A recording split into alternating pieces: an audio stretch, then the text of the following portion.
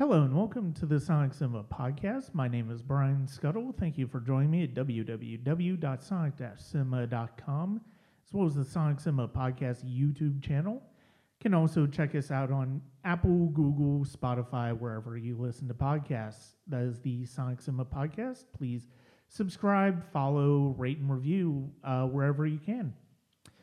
We've got some really great shows coming up in the summer. I've got some really great guests. It's going to be a lot of fun to talk to some of these people about the subjects that we're talking about. And that's going to be all with the Sonic Cinema podcast. You can also check me out at patreon.com/Sonic Cinema. Admittedly, this year has been a bit crazy as far as being delayed on getting some of those originals for Patreons out there, but I will be working on that as the summer goes on, and that's at patreon.com/Sonic Cinema. So last year we began a new little mini series for the Sonic Cinema podcast, the Established Classic series. And what I mean by that is basically movies where the reputation, where just the very name of the movie just seems to be synonymous with greatness. Like, you hear this movie's title, you don't necessarily question the greatness of the movie. Does that still hold up? I mean, I think the six films that we talked about last year, I think very much do in a lot of ways. The three we are going to talk about today, I think very much do. Join me as he did last year for those episodes is actor Timothy J. Cox. Tim, thank you very much for joining me again. Thank you, Brian. It's a pleasure to be back. One of the things that I've done in basically setting up these trios of movies is I want to talk about movies that pretty much have are universally beloved. They're not ones where there's something problematic or questionable, controversial about them, like Gone with the Wind. But they're movies from basically the Hollywood golden age, basically from the 30s to 1960, where just Hollywood seemed to be firing on all cylinders when it came to writing, directing, acting, and just really making populous movies. And is one of the things I made a specific decision to when I chose at least two of the three films that we're talking about today is I wanted to delve into some of the more genuinely entertaining movies. It's not to say stuff like Casablanca or Sunset Boulevard is not entertaining, but they're also rather serious. And we're going to go ahead and start off with the earliest one to come out, and that is Howard Hawks' Bringing Up Baby, which came out in 1938. It is a screwball romantic comedy, has just tremendous work by Cary Grant and Katharine Hepburn, and this one I know is one my mom introduced me to way back in the day, and it's just one that is just such an absolute delight. Tim, let's go ahead and start with you though, as far as talking about this movie. I think this movie is gold standard for screwball comedies. It really is. I mean, it's if you ever hear a discussion of anybody talking about the zany comedies of Jerry Lewis or Jim Carrey or anyone like that, it all springs from the tree of Howard Hawks, and especially this movie of Bringing Up Baby. The first time I saw it was 30. I think it was like 30 odd years ago, and Mm-hmm. I just, you figure, you watch a movie from 1938, you may not, all right, I'll watch it. I've heard it's a classic. It has, but you don't expect to really laugh. Mm-hmm. It's something, and it is genuinely funny. And it's just like you said, Brian, like, they were just back at that time in the 30s up until, you know, start of the 1960s, they just released a bunch of films that just the quality of the writing and the performances and the directing and the innovations with cinematography and editing. This film has all of that. just the rat-a-tat-tat of the Mhm. delivery. His thing was always faster is funnier, and revisiting it again, it holds up still very, very, very well, and it's still just the gold standard of not only screwball comedy, but I think of many comedies like Some Like It Hot, or all of the comedies that have come from like I said, Jim Carrey and Jerry Lewis, Mhm. and it's just, and of course the thing that really makes the movie work is the pairing of Cary Grant and Katharine Hepburn, who were just magic, like they would be 2 years from now in the Philadelphia Story. They just have that. There's that certain thing that you just see on camera. It's that chemistry that they could just do no wrong in each other's company. Yeah, it's funny. I'm still relatively, I'm still probably a novice when it comes to Katharine Hepburn, but it's like the two movies that I'm most familiar with her with are this and The Lion and Winter, the Mm. movie she did with Peter O'Toole, and it's funny to see both. It's you're talking about two dramatically different types of narratives. You're talking about a Sure. screwball romantic comedy. Here you're talking about a historical drama in Line and Winter. But in The Lion and Winter, I should say that there are moments where that again, she just that acid-tongued Mm-hmm. Eleanor of Aquitaine, where that dry Katharine Hepburn comic delivery comes out. But and of course also, it's exactly 30 years, 30-year difference Yeah. between both movies. Yeah, that's exactly what I was getting to because of the fact that it's like the way that Hepburn is able to transmit some of transfer some of her the way she delivers lines here, the way she goes for the laughs, but also the way that those what am I trying to say? The way that delivery also really reveals a lot about the character. The way Mhm. that transfers between the two films, I think, is really interesting, and it Sure. really does make it exciting. Well, and then there's the African Queen that she did with Bogart as well, which Hmm.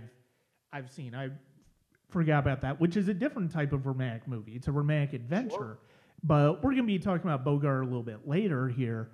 Um, you know, I love that the thing. Most people when they bring up Howard Hawks comedies, most people I think inevitably go towards His Girl Friday more. Hmm. Uh, and certainly it's a wonderful film. It's a wonderful film. It's a funny film, but I do think it does come down to the pairing of Hepburn and Grant here Hmm. is what I think makes this one just a bit more special. And the thing that is absolutely wonderful about this is that from the moment she is on screen, Katharine Hepburn is just chaos personified in this film. Like Yeah. you can tell with every scene that you see her with Cary Grant that like just everything else is just the way that everything is going to unfold and snowball and build up. It's like a snowball turns into an avalanche, and it's just absolutely insane. But it's also absolutely wonderful. And the thing about, this movie and His Girl Friday is that one thing that Hawks did is that he never had the performers play for laughs. They play Cary Grant and Katharine Hepburn and Cary Grant and Rosalind Russell in both of those pictures. They played these characters as if they were playing Hamlet, and that's what makes it funny. Even Yeah. though the situations are farcical and ridiculous, but the fact that we laugh because they give it their all and they play it as if they're playing Hamlet. And that's Mm-hmm. comedy what you have to do. I mean, it's if you're doing it and you're kind of winking at the audience, I mean, yeah, it just doesn't play as right. But if you're playing it dead solid serious, That's where you really get the laughs, and you get. I mean, the difference between. I mean, in the theater, I've done a lot of farce in the theater, Hmm. and the thing like what about farce is that you just have to play it, and you have to play it honestly and true. Don't try to be funny. You have to play it like Hamlet, and it's amazing the things that the audiences will laugh at. Like, I would be on stage and like, oh my God, they're laughing at that. And then of course, it's things, but that's the beauty of farce. If an audience goes along with it and you got them in the palm of their hand, if you deliver it to them right. I mean, you look at theater, so many farces that work, like Michael Frayn's Noise Is Off or Ray Cooney's Run for Your Wife.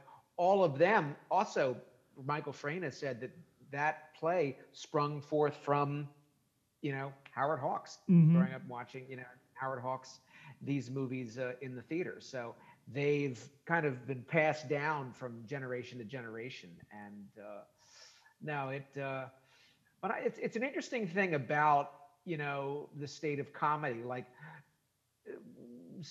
I often think of like, a movie like, from 1938. Could this be done today? And could it be done the way Howard Hawks did it?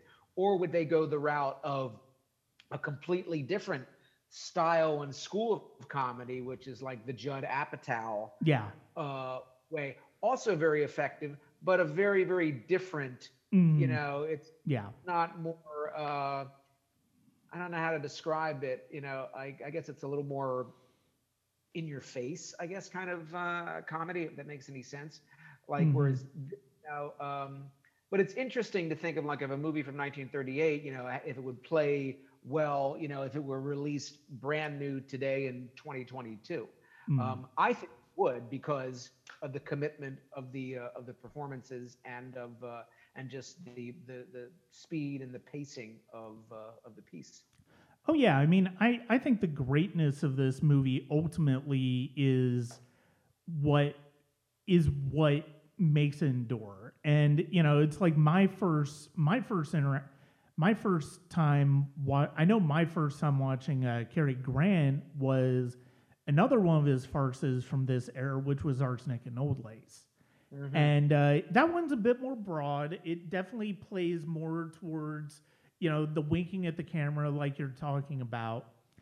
Hmm. And that makes something like this all the more unique. And I think one of the things that's great about this is that with Cary Grant's characters, like every scene in this movie, it's I Roger Ebert liked to quote Howard Hawks, and when he said what would make a good movie, it was like three good scenes, no bad scenes, or three Hmm. great scenes, no bad scenes. And he mentioned this in terms of his great movies review of The Big Sleep, which I Hmm. love and is probably my favorite Howard Hawks movie. Sure. But with Bringing a Baby, you have so many great moments, like the scenes on the golf course where Mhm. they first meet, and he's trying to explain, no, you're playing my ball, and it's like, well, why it's and she's just continuing to play. She's just basically ignoring him, and then gets to the car, and then it gets, and logically speaking, it'd be hard to. I do think to a certain extent it would be hard to do a movie like this because of the fact that I think to a certain extent audiences would have a hard time believing that Cary Grant's character would take the bone that he's been weighing for years up to Katharine Hepburn's apartment with him, and and basically putting it in danger.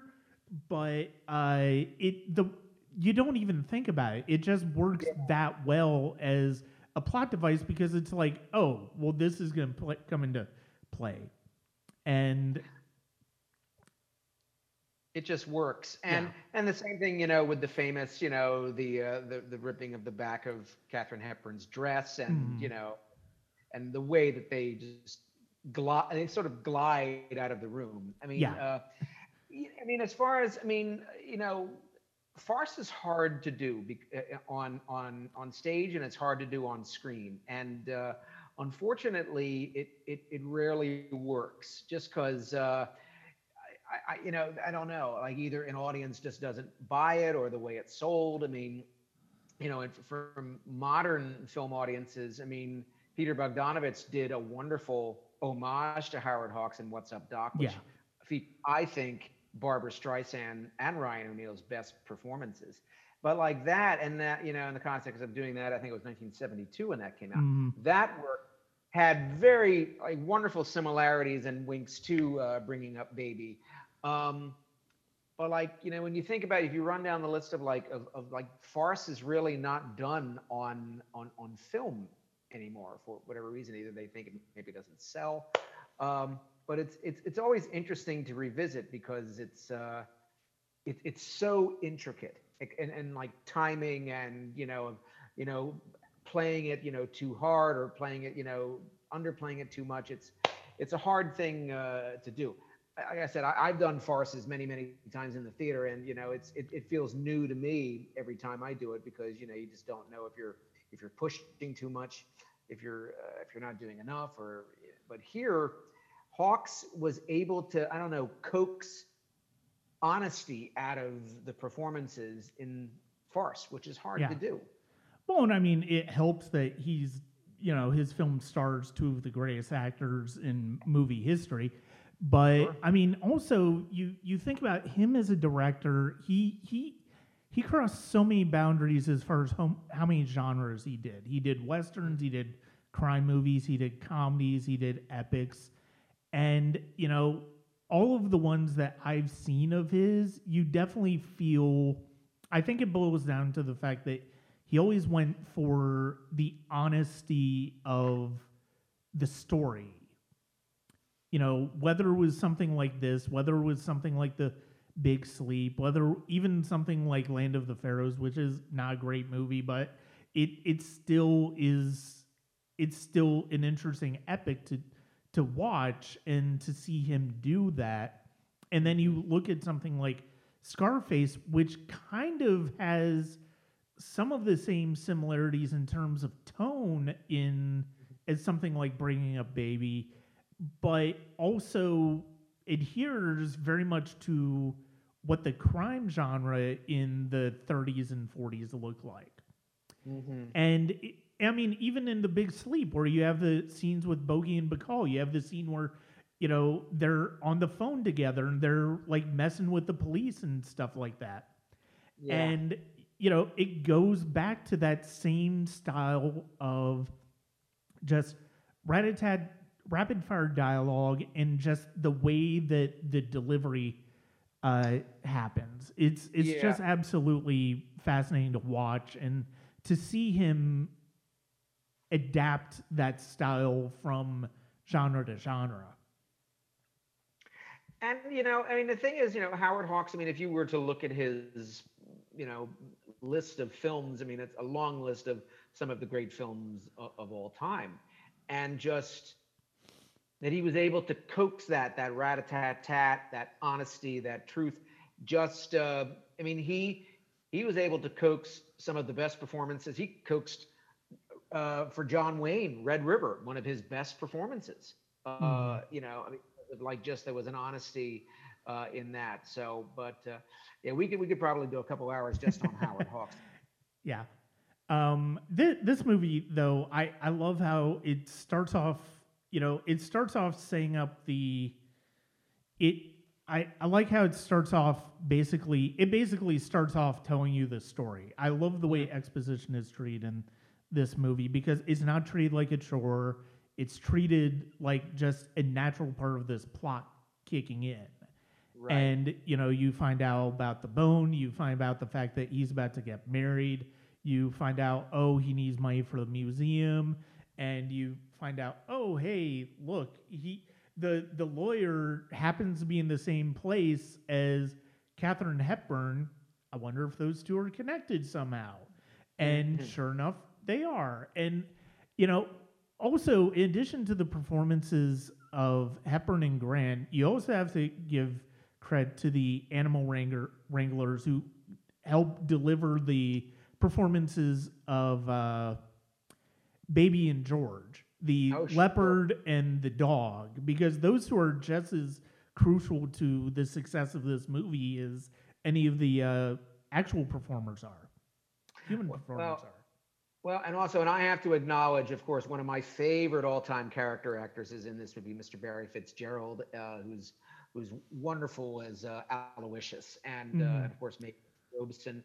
I mean, there's just that's another thing about a lot of these movies of these periods, like what we discussed previously in The Grapes of Wrath. Like, there was a time when these character actors would just come back and they would pop in for like like a scene or two, but they wouldn't have a lot of screen time or a lot of dialogue, but they'd be memorable. You would Yeah. remember them. And like it was like the old thing that that's why I think I wish I was a character actor from the 30s and 40s in another life.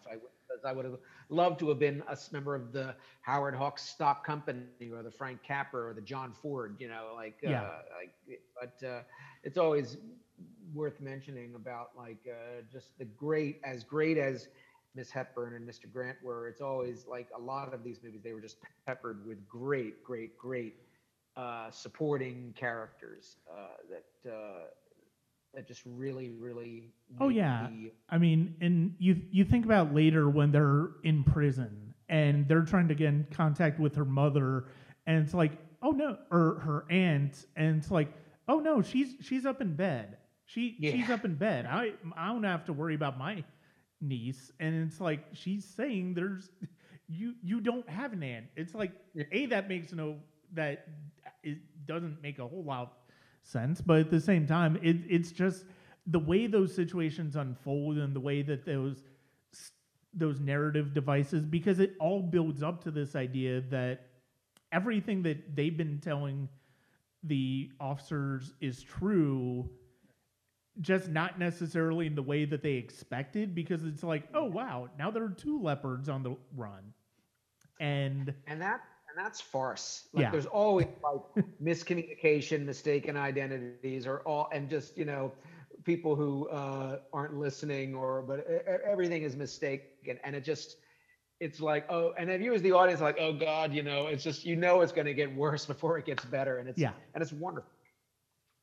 Yeah, and it's I love that there's this one moment when they're at the when they're at the house, and Hmm. they're trying to they're trying to find the bone and all of that stuff, and they're trying to keep this from her aunt, and there is a point where Katharine Hepburn reveals, oh no, this is all part of a plan for me. Like, this is all part of a plan because of the fact that I love him. And it's just this one throwaway moment that is crucial to the entire film, because not only does everything that she do not only does it make everything that she's doing make much more sense, but also adds another layer to her character that, okay, she's not as daffy and as unpredictable as, I mean, she's still unpredictable. She just knows but she's not unpredictable for herself. She understands Right. what she's doing. Hmm. Absolutely. Now it really, again, it just comes back to like the interplay between Cary Grant and Katharine Hepburn. And I could say also the when the in the end when the skeleton collapses, I could probably watch that about 10 times. Oh yeah. Just it's Yeah. still funny. It's still, and that's the testament of like there are, you think of like the comedies that throughout the history of Hollywood, like that are still that genuinely funny, like Hmm. Bringing Up Baby, Some Like It Hot, or The Nutty Professor, or what have you. Um, it's still very funny. Yeah. Yeah, and it's interesting how, at least in terms of some of the most memorable comedies, like farce seems to have been the basic structure of film comedy that really started to take shape after the silent era. once dialogue started to come into movies, and it's like you had the great silent masters like Chaplin, like Keaton, like Lloyd, um, where all of that, obviously they didn't have dialogue, and in some cases like Chaplin didn't even use dialogue, but the way that they built their comedy is very specific to a certain extent, and to almost to an extent where you wouldn't have necessarily seen them try to do that in the 30s. I mean, in the 30s on. I mean, Chaplin and Keaton did it to a certain extent. Some of their movies, like The Cameraman and other, and The Great Dictator for Chaplin, but at the same time, the approach to comedy had to shift with with the addition of dialogue. And it's interesting that starting with movies like Duck Soup and this movie, and then His Girl Friday, and then leading up to stuff like and even What's Up Doc, you have this where most of the most beloved comedies from this era, that span of decades, really do belong to this slapstick farce school of comedy. Oh, sure. And they tried to, I mean, this, like I said, is the gold standard, but then there were a lot of other farces that kind of came along. I mean, Arsenic and Old Lace, to a certain extent, which Frank Capra did in 46, has kind of not only the addition of farce, but also kind of a little bit of a murder mystery element in there, comedy.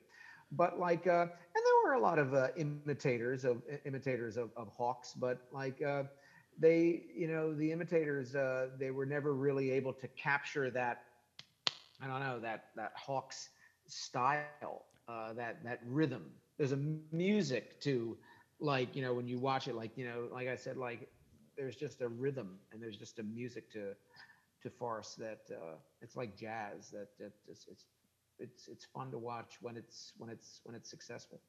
Yeah, and you brought up Arsenic and Old Lace, bringing up adding the idea of a murder mystery, and certainly both of those ideas are very theatrical. I mean, if you're familiar with the idea of these murder mystery weekends where actors play out like Agatha Christie type murder mysteries, I mean, it's like those two do kind of go hand in hand, so it kind of makes sense. And then almost concurrently, and I think this really did start with Wilder, and I mean, maybe not necessarily started with Wilder, but at least he took it into a new direction, which is the idea of dark comedy.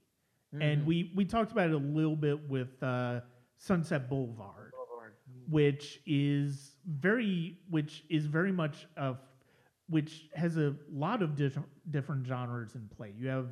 You kind of have the murder mystery, you have the Hollywood drama, you have the film noir, but you also have this level of dark comedy in the way that Norma Desmond's life has become, and the way William Holden comes into it.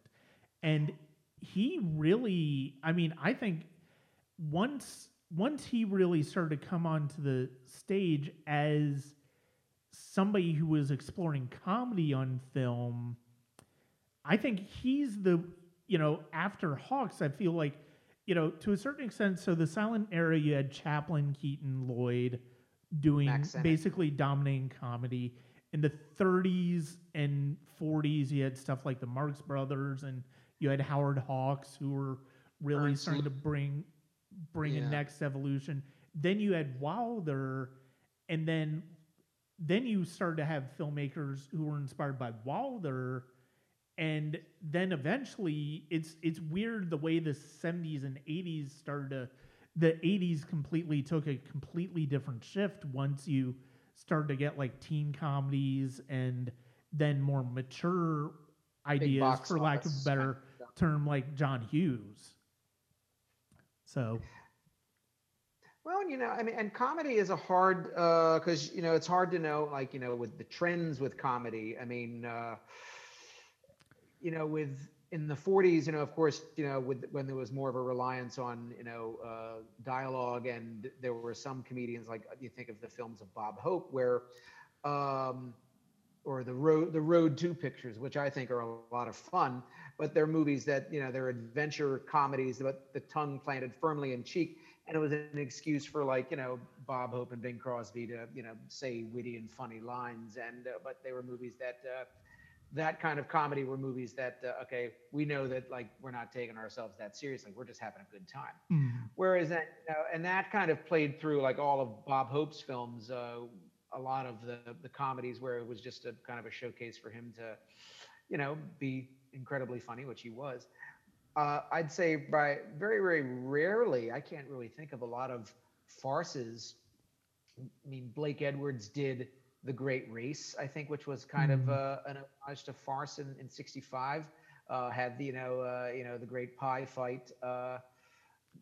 It's not like there are just, I mean, like with anything, there are just different schools of comedy, and I think, And with Blake Edwards, and I can't believe I forgot, you have the Pink Panther movies with Peter of Sellers. course, of course, yeah. So, and it got me thinking. I think part of the reason farce kind of fell out of favor is the fact that it was with Mel Brooks, starting with the producers and then Blazing Saddles and Young Frankenstein. Farce basically turned into parodies, and where you would use parody to make fun of genres. And with, whether you're talking about TV show like Get Smart, which is very funny and very farcical, but it's also making fun of spy stuff. It's also, and then you see him with the producers, Blazing Saddles, Young Frankenstein. Then as you have like ZAZ come in with Airplane, and I mean this kind of goes into an extension with a discussion I had on parody films last year with Robert Yanis Jr. And it's one of those things where it's like, again, it's this weird evolution of a genre. And I mean, it's interesting to see how comedy did. But yeah, with Blake Edwards, and I can't believe I forgot the Pink Panther movies, because those are completely farce. Oh, sure. But yeah, no. Bringing up Baby, I mean, we haven't really talked about it. We haven't talked about it quite that much. But I mean, honestly, it's well worth checking out. It is a part of the Criterion Collection, and I agree that ending is just absolutely wonderful, and it's absolutely perfect because of the fact that as soon as it's funny because of the fact that it pays off the romance that has blossomed between those two, but also pays off the chaotic nature of Susan. And Yes. because of the fact that it's like, oh, hey, she found his bone, but then the dinosaur skeleton just collapses. And it's like, well, that's obviously the natural ending to that story. But no, I mean, Howard Hawks is a fascinating filmmaker, and I'm starting to get back into some of his work that I've missed over the years, and it's been interesting. And but yeah, Bringing Up Baby is one that I've just always really enjoyed. I was going to go in order of release, but I decided because we have talked about the silent era, we have talked about the evolution of genre in filmmaking. Why don't we talk about a film that deals with that very subject? In 1952's Singing in the Rain, directed by Stanley Donen and Gene Kelly. And the first thing I will say is I think this is wonderful that this movie basically turned the transition from silent to sound films into the ultimate expression of what a filmmaker can do with sound, which is the movie musical. Absolutely. I mean, there are movies that you pick a scene, and whether it's the famous Singing in the Rain scene that Gene Kelly does, or the Make 'Em Laugh scene, the dizzying Donald O'Connor dance sequence, and I mean, it's just it's an extraordinary movie, and it's still also like, and these are it's one of these movies that just stands the test of time. And with Stanley Donen and Gene Kelly and everybody involved, and it's a beautiful looking film, and the story that it tells, it's no, it holds up very, very well. Yeah. I to a certain extent I forgot just how joyous this movie is right from the opening credits. It's been a number of years since I think last time I had seen this was shortly after Debbie Reynolds passed away. And so it's been a number of years. But it's just from the first moment. And I love that in the thing that I kind of love about this movie is that, there are a lot of movies that are very nerdy about film. And you associate that more with nowadays, where you look at films that look at the filmmaking process. I mean, even something as dark as like Brian De Palma's Blowout does this and the sound design, but the way that but you also have movies like David Mamet's State and Maine, which is very much Hollywood comedy, but you also kind of feel like, and even something like Bowfinger, Frank Oz's Bowfinger with Steve Martin and A. Murphy, where it's like, you feel like even as a film fan, you're kind of learning about film production as you go along. It's interesting that one of the most acclaimed movies, and certainly probably the most acclaimed musical of all time, is very much a movie in that vein, because it does a really good job of explaining the way that Hollywood transitioned from silent to sound. Absolutely, and how dramatic of a change it was. I mean, for how hard it was for actors. I mean, there was a very, very famous silent film actor, John Gilbert, who was this dashing leading man type, and then when the talkies came, nobody wanted to hire him, and that happened to a lot of actors. And I know that's something that underneath the surface for the Don Lockwood character, like, oh God, now that the talkies, like, like what, like, am I going to have a career? Like, Yeah. and that's very, very a real sentiment that a lot of actors and writers and directors had when that shift happened. Yeah, and the thing that is, I think the first thing that is absolutely wonderful about this, one of the early scenes that really made me fall in love with this movie again was at the Hollywood premiere of their latest film together, and of Lockwood and Lamont's film together, and everybody is arriving, and Donald is the one speaking, so we don't hear Lamont's voice.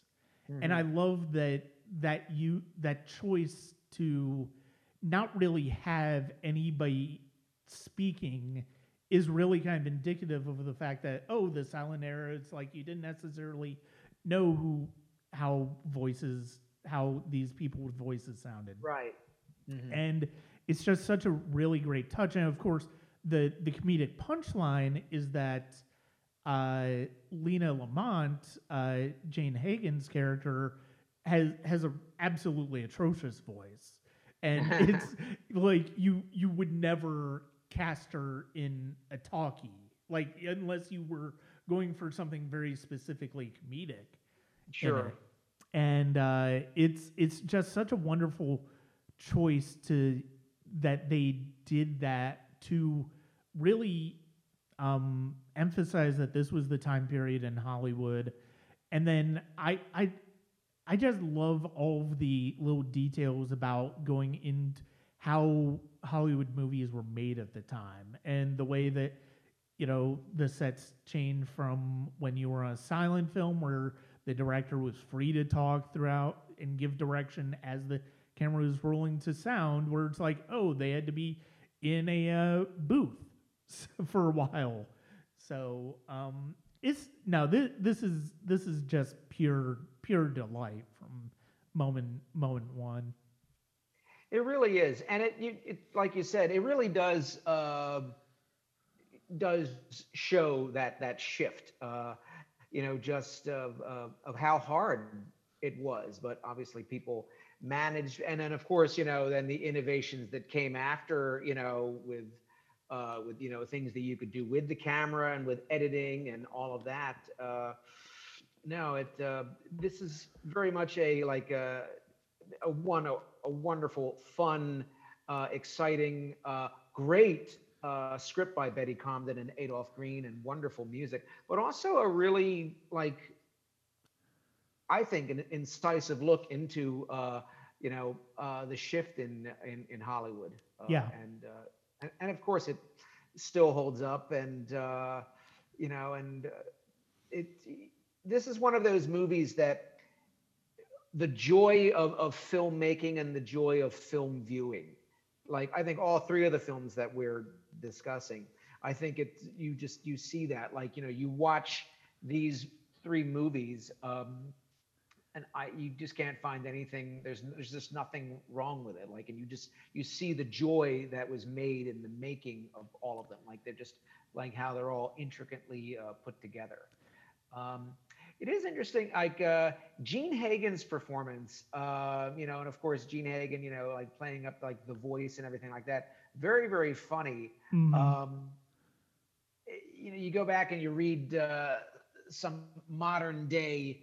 I went back and I read some modern day reviews, and many of them, some of them, uh, spoke very not unkindly of her. They thought, I think, that her performance was a little too over the top. Yeah. Uh, I don't feel that way. I thought, what they were trying to do. I think it works, and I think Mm-hmm. it is very, very funny. And there's actually, she's so she brings such humanity Mm-hmm. to the character, and of course she earned, I think she earned the film's sole acting Oscar nomination. I think it was, Which I is knowing from Gene Kelly's autobiography, that I think that he was always a little bothered that he didn't get a Best Actor Oscar nomination for this performance. yeah, he probably should. That is, I mean, she is terrific in this, and you're right about the fact that she really does bring a lot of heart to this character. That, and yeah, I mean, I can see how the voice can be grating, but at the same time, I don't know that it's. I don't think I would say it's over the top though, because of the fact that, I mean, I think it's. I think it you I think at the time, what are you going to do with her voice? What else are you going to ask her to do with her voice to Right. make it seem like, oh, she would never work in sound pictures? Like, Yeah. how are you going to do that? But I do. The thing that is great about this is the fact that it's like, they really do, like you said. I mean, she's kind of treated as the villain in this because of the Hmm. fact that, for a variety of reasons, because of the fact that she got Debbie Brown's character fired, the fact that she's trying to essentially blackmail the studio to keep her stardom Sure. going, but at the same time they're also dubbing her voice, like, after the fact without really telling her. So it's like they're not treating her well either. No. And it's an interesting, it's interesting how it kind of plays to some ideas of studio politics that unfortunately are still going on. It's like Yeah. we not just in terms of the treatment of women in Hollywood as far as, like, as their acting careers progress, but also just how we treat, like, secondary uh, performers, like, like the Kathy character, like Debbie Brown's character, who is essentially doing voiceover, and Hmm. she's not getting the credit, and it's one of those things where it's like, this movie works because of the fact that, it's just so damn entertaining. Like, the musical Hmm. numbers are wonderful, the way Donen uses the camera and choreography, and the way he edits and shoots the musical moments are just absolutely delightful. I mean, of course, the performers as well. Hmm. And but also the fact that this is a movie where I think even, Donnan is a very successful. He had a really strong career as well. He also did Seven Brides for Seven Brothers, which my wife loves. He did Charade, which my mother loves, and I mean I love it too. But he just did a lot of really wonderful perform. He did really some really lovely work. I mean, we think so much about Gene Kelly in terms of Singing in the Rain, but I mean, really, him, Stanley Doan's directing is as important to the success of this movie as what Kelly brings as a performer and choreographer as well. Absolutely. Now he Stanley Donen is one of those directors, that you don't, in the discussion of the great directors, his name doesn't come up quite enough. I mean, you think of, all of the, I mean, just the variety of the movies that he's done. I mean, of course, all like, On the Town, and I think, all of the musicals that he did, and Royal Wedding is another one that comes to mind, off the top of my head. And he had a long, long, long career. And Mm.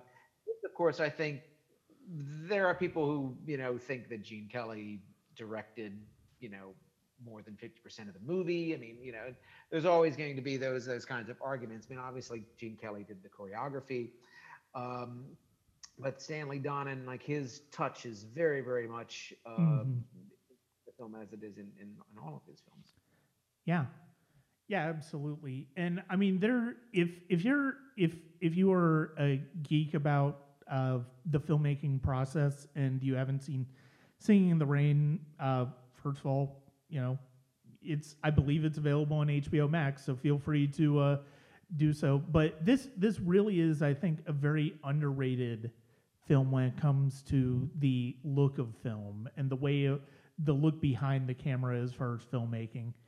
And because of those ways that it shows the start of the sound era with the diction coaches, with the ways that they had to record the sound, the way the sound would be recorded if you move too far away from the camera. And it's like, it's one of those things where it's like, there's so many of those devices in terms of sound mixing that are easy to duplicate now, and you wouldn't, you could easily make a joke out of it now. But you think about the fact that they had to do that in real time in the 50s. It's because this was really before surround sound came into play. Sure. And it's just such a it's just such a delightful film. And it really, I'm not, there aren't a whole lot of Debbie Reynolds films that I'm familiar with, but this is one where you really see just a she is a wonderful presence right off the bat when, as soon as Gene Kelly gets into that car with her. Hmm. And it just doesn't, and she's just so delightful in this, and the way that she she is very much a collaborator with Kelly and O'Connor in their sequences together. It's just absolutely wonderful. No, and she's delightful, and no, I mean, like, she just had a wonderful presence, like not only in this, but of course, like, a lot of her famous roles, like the unsinkable Molly Brown, but no, she in this is, it like you said, it's across the board. The movie is just it's a delight. I mean, Hmm. yeah, there'd have to be something wrong with you if you didn't like this movie. Didn't. Yeah, it's really wonderful. And it did make me want to, rewatching this does make me want to go back and start to really fill in some blanks as far as the great American musicals from this era, because I do think this was probably the best era the musical had. And and Stanley Donen, like you figure he did Funny Face and The Pajama Game, and he co-directed the film version of Damn Yankees. I mean, he was really at the forefront of a lot of those big, very successful musicals. I mean, in the Mm, '50s, like that's when the musicals were really, really popular, and in the '60s, it kind of sort of, you had My Fair Lady and The Sound of Music, and then I think then after The Sound of Music, you started to hear more about how much the musicals cost, and it was costing the studios, and yeah. less about, and of course, like how much money that the movies didn't make, unfortunately. And then, the musicals kind of, you know, died out, I guess, in a way, like the kinds of musicals that Stanley Don, and certainly the kinds of musicals that, like, Singing in the Rain. Yeah. Yeah, I mean I mean it basically since that era of since the 60s it's like you really have seen like very dramatic ebbs and flows in the musical genre. It's like for the most part it's been largely dormant. And it's funny because we had like three or four musicals at least in the past year alone between In the Heights, between West Side Story, and between Tick Tick Boom. And Mhm. it's interesting to see the ways in which musicals like that borrow from the classics.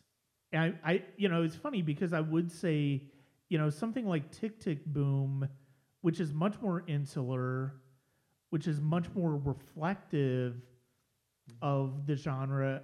Nonetheless, I still think borrows quite a bit from that early genre and stuff like Singing in the Rain. You think about some of Sure. those sequences in Tick Tick Boom, and they arguably have more in common with the classic musicals than In the Heights does, which feels like a traditional musical and arguably more of a traditional musical outside of like West Side Story, which obviously is a new adaptation of that one. Um, I think Tick Tick Boom was very much a love letter to musicals, musical theater, musical films, to the classics. So yeah, I think definitely, and that's Lin Manuel Miranda's, like, his hand, like leading the way on that. That wonderful sequence in the diner with all of the legends of Broadway. mm, That was yeah, now that was definitely like a nice little homage, like not just to Broadway, but to I think all musicals. yeah. So we are going to now close with 1948's The Treasure of the Sierra Madre, and which is probably my favorite John Huston film.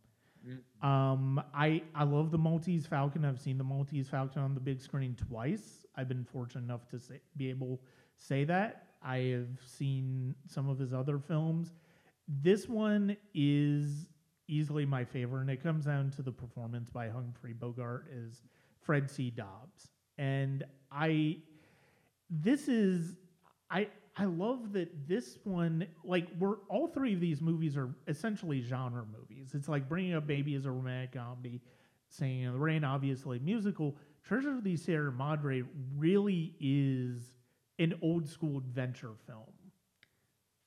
Like, and it's interesting to see that really, because I mean, of course it's a drama, it's a psychological film, but it's also an adventure in Oh a yeah. big way because of the fact that it's essentially one character. It's essentially a character going on a journey. That's what it is. Hmm. And this is the, and I love the way that Houston plays that up.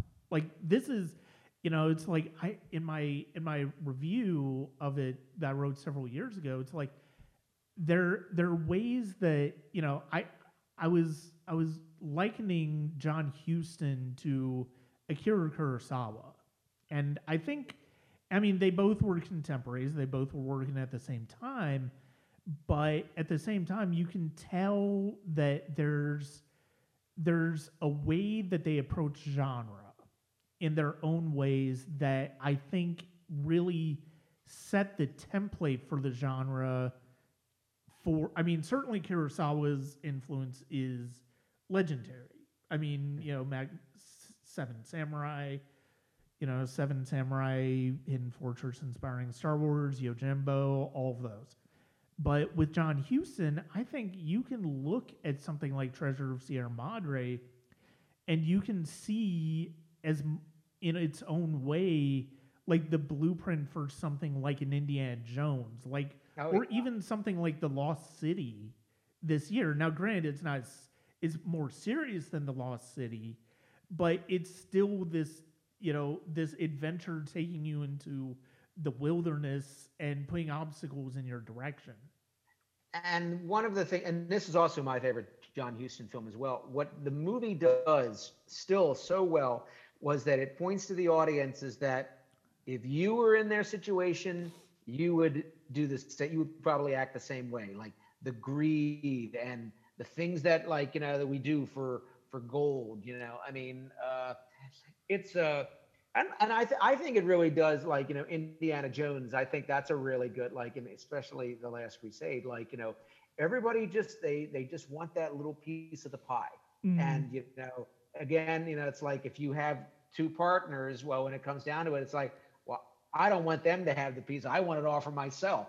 So I mean, it's just a wonderful and it really, I mean, I probably haven't seen this in 25 years, and it does have like moments of comedy, especially from Walter Houston, who is yes. wonderful. Probably Walter Houston, I mean, one of the great performances of all time. And Mm, like just, and it's just, it's one of those performances that kind of like the hair on the back of your neck stand, because it's just it's so good. And of course, Bogart and Tim Holt. But like the thing that really sells this movie still, I mean, a movie from 1946, is that the audiences can relate to that. Yeah, if I were in that situation, I'd want it all for myself too. yeah. You know, Yeah. that the greed, and Houston knew that, and that was like, something that traveled through all of his films, The Asphalt Jungle especially. Like just that that desire. I want it all for myself, and you know I'll sell my soul for that the gold, or that piece of the good life, Yeah. because I mean, Fred C. Dobbs, he's already hit the bottom. Yeah. He can't go any further, so he wants, desperation, and he wants it all. And this Hmm. is another one with Bogart. I mean, Bogart and Houston made many, many, many films together, and they just, I mean, I think Bogart was really the perfect actor for John Huston, because of course they were hard living, they drank together, they Hmm. partied together, they had a good time, and like that sense of adventure. And and also I think, Bogart, I think the reason why Bogart was so strong in this part as well, because it kind of relates to Bogart the person. Like, he was a Hmm. bit player in Hollywood for a number of years. He was kind of playing, like kind of second banana kind of roles. And then, um, the Petrified Forest happened, where he was able to really shine and break out on his own. And so, like, and he clung his way to the top of Hollywood, and he eventually, of course, got there. And that's, that desire. And that's something that I think that when he played Fred C. Dobbs, he can relate to, that desire to show that he was better than, second banana Yeah. kind of sporting parts in a lot of the gangster movies that he did, which he did very, very well in. It's Hmm. interesting watching Bogart in early films and then later films, like, but this is, I think, one of his best. Yeah. It's just another example of, like, Bogart. There's a lot of silences in the movie where you can see in the eyes of, like, him looking at Tim Holt, and Tim Holt looking at him, and like, Hmm. just, I know what you're thinking. And that's brilliant, setting up the scene from John Huston, of just like ratcheting up that the tension. I think that's like it's filled with like adventure, and the tension is always there because again like that audience relatability of like if we were in that situation we would probably be the same way. Yeah. No, and I mean this is just such a wonderfully stripped down story by Houston and his screenplay. And I think the thing that works is the fact that Dobbs is beaten down in life. He's Hmm. not none of these main three are bad people. Like you just see the effect of the combination of the possibility of having all this gold to yourself as well as the elements. Because I mean the elements and the fact that they're alone in a country that is not their own, I think plays a huge part into That's this. kind of another character. Yeah, it's another And character. it's sort of it's one of those things that's just really really intelligent on Houston's part, because it's like if there are some filmmakers who would just if you were going to adapt this, you would probably try overcomplicate it, and sort of the I think I hate to say it because I still enjoy the movies, but it's like I think it's the difference between The Hobbit as the book, the Tolkien book, versus The Hobbit and the Peter Jackson movies, where Hmm. it's like the book is very stripped down. It's very you get the essentials of what the story is. You can get continuous push forward to what that story is, and Hmm. then but the Peter Jackson movies, by making it three movies, it sort of it takes the focus off of what focused the the story, the original story.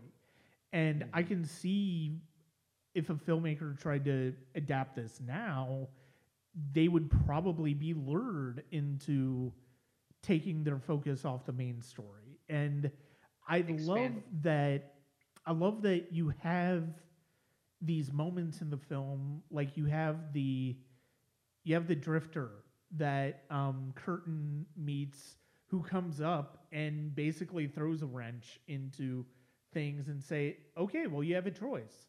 You can either let me be a part of this, or you can, tell me you go away, in which case you're probably going to get caught. Or you can kill Mhm. me, but if you kill me, you have a choice to make in terms of how that's going to play out, because if one of you do it, then the other two have blackmail over you. But if you all do it together, without really a sense of who did it, you guys are clear.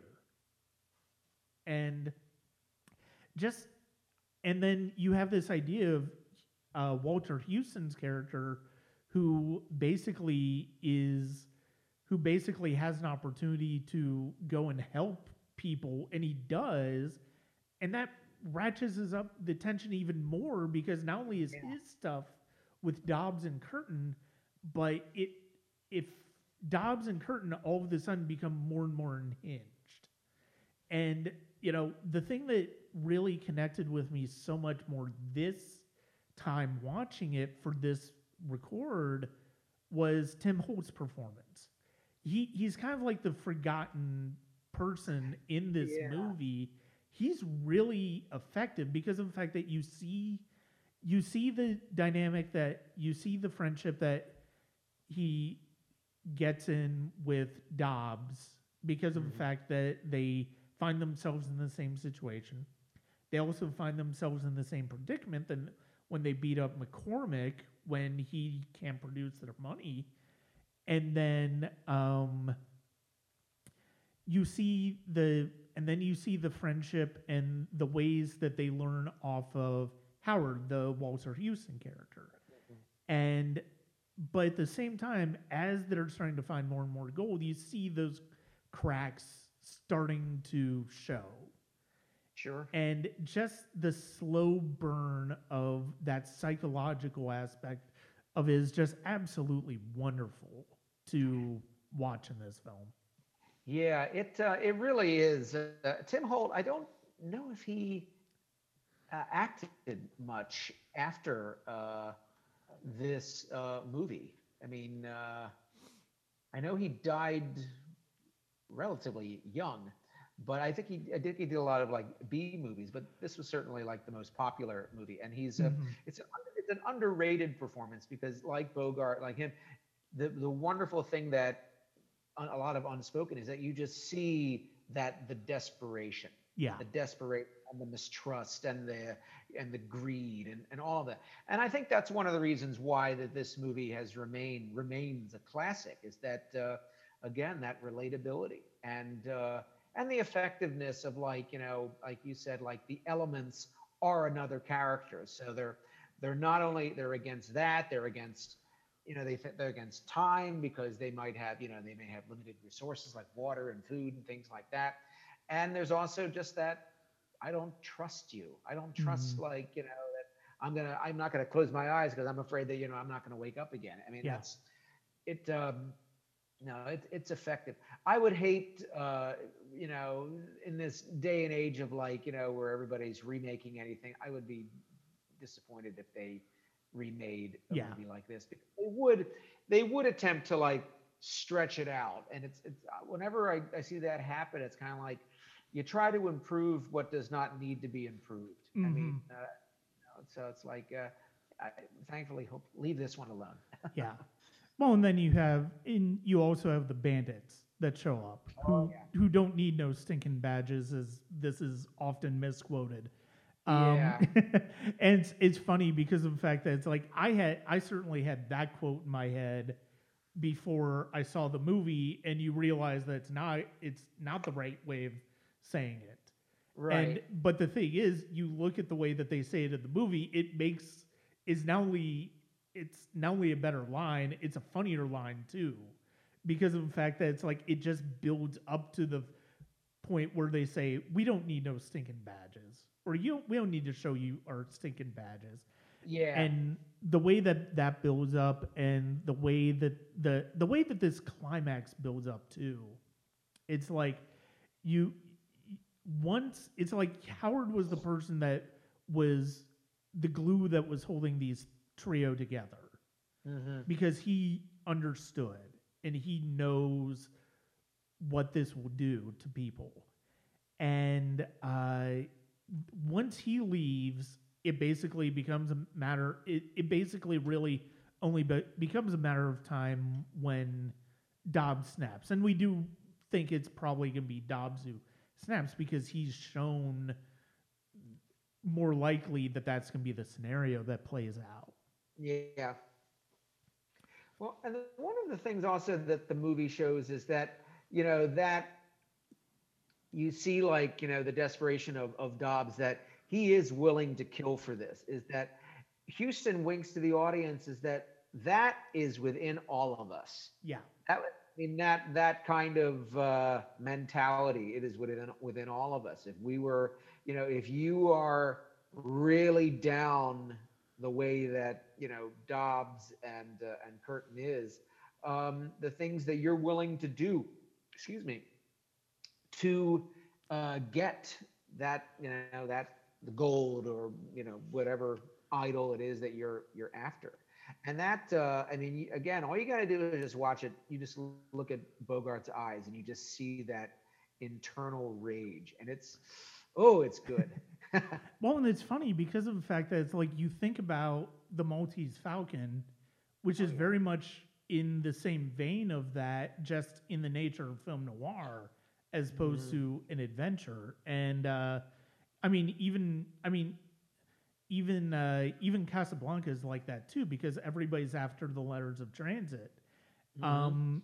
It's that MacGuffin issue that's at Sure. play, where it's like every what are the people after in this movie, Mhm. and in this case it's gold. And it's one of those things where I think the reason part of the reason that this is my favorite John Huston movie, other than the fact that it's just really entertaining and probably the best collaboration he had with Bogart, is the fact that it really makes this situation, which right now is not necessarily a situation anybody would be in.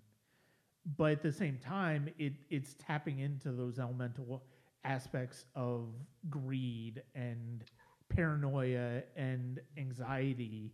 I mean, even if you think about the Safdie brothers' Uncut Gems, is the same kind of thing with Adam Sandler's Oh, character. Now sure. that's a different addiction. That's an addiction to gambling that gets him in trouble, but it's the same. It's the same elemental emotions. Well, and they're all morality tales. I mean, they're all kinds of things. What are you willing to do? What are you willing to sacrifice? Are you willing to sacrifice your morals, your humanity, your you know, your laws of like, of fairness or what have you to get whatever this is or to whatever to solve this problem? Are you willing to kill? Yeah. And can you live with that? And those are all like, I think, just really, really important questions and things that have made a lot of movies, especially movies that John Huston made. I think that was like always the big issue, like a thing that he was always addressing in a lot of his movies, especially in, you know, Maltese Falcon or this film or the Asphalt Jungle and many of the other. The Under the Volcano was another one that comes to mind. You know, just a lot of movies that like of characters that of a moral center that if at first they have a strong moral center and then this thing is dangling in front of them that what are they willing to do, and that's that to get it, Yeah. or are they willing to that's all things that again that all of us can relate to. Mm-hmm. Are we willing to sacrifice our morals and our ethics and our humanity for No, that? absolutely. And yeah, I cannot recommend Treasure of Sierra Madre enough. It's one of the best films I've ever seen. It's like I said, it's my favorite John Huston one. And I mean all of these that we're talking about today are just really well worth it. And hopefully one of the things that we've done in this discussion is we've sort of painted a picture of not only what these meant in the context of the time they were made, but also where you see their influences moving forward. Mm-hmm. And all three of these filmmakers. I mean, I think Hawks. I think Houston's probably arguably the most acclaimed of the three that we've talked about. I mean, certainly Hawks is well esteemed. Don and I think kind of gets forgotten because of his collaborators because and it was a joke for a long time that Charade was the best film that Hitchcock never made. Um, although it's a wonderful example of the Hitchcockian form, but it's very much a Stanley Donen film too. Oh Is yeah. when you watch it. I think one of the things that's so great about each of these films is they in a way they're very much touchstones of the genres that they're in. Mm-hmm. And I think really if you're a fan of these genres, if you're a fan of these actors, certainly be sure to watch them if you haven't already. But if you're a fan of these genres, I mean it's it's almost essential to watch all of these. If I think without Treasure of the Sierra Madre, I don't think there's an Indiana Jones. I don't think there's a lot of those kinds of adventure. I mean, films looking for gold. Musicals. I mean, like again, in each of these genres, many of these films are the gold standard of Mm-hmm. their respective genre. Singing in the Rain is probably, if it's not the greatest movie musical, it's certainly in the top five. Bringing Up Baby is up, I think, in the top five, top 10 of the greatest comedies ever made. And Treasure of Sierra Madre is, I think, of adventure and Yeah. of this kind of, adventure, the quest for, a prize or a gold or, it's that every movie that of that genre that came afterwards sprung from the tree of that wonderful John Huston movie. Yeah. Yeah, absolutely. Well, Tim, once again, thank you very much for joining me to talk about some older movies. I've really enjoyed these discussions. I'm looking forward to the next time that we talk. Always a pleasure, Brian. Thank you for having me. I'd like to thank Tim for joining me on the podcast today. It's always great to talk to him. We will have more established classics later on in the year. I've already got 3 in mind that I'm looking forward to talking to him about. That's going to be it for this episode of the Sonic Cinema Podcast. Like I teased, I've got some really great guests and really great ideas for topics coming up. A lot of return guests, and hopefully a couple first timers.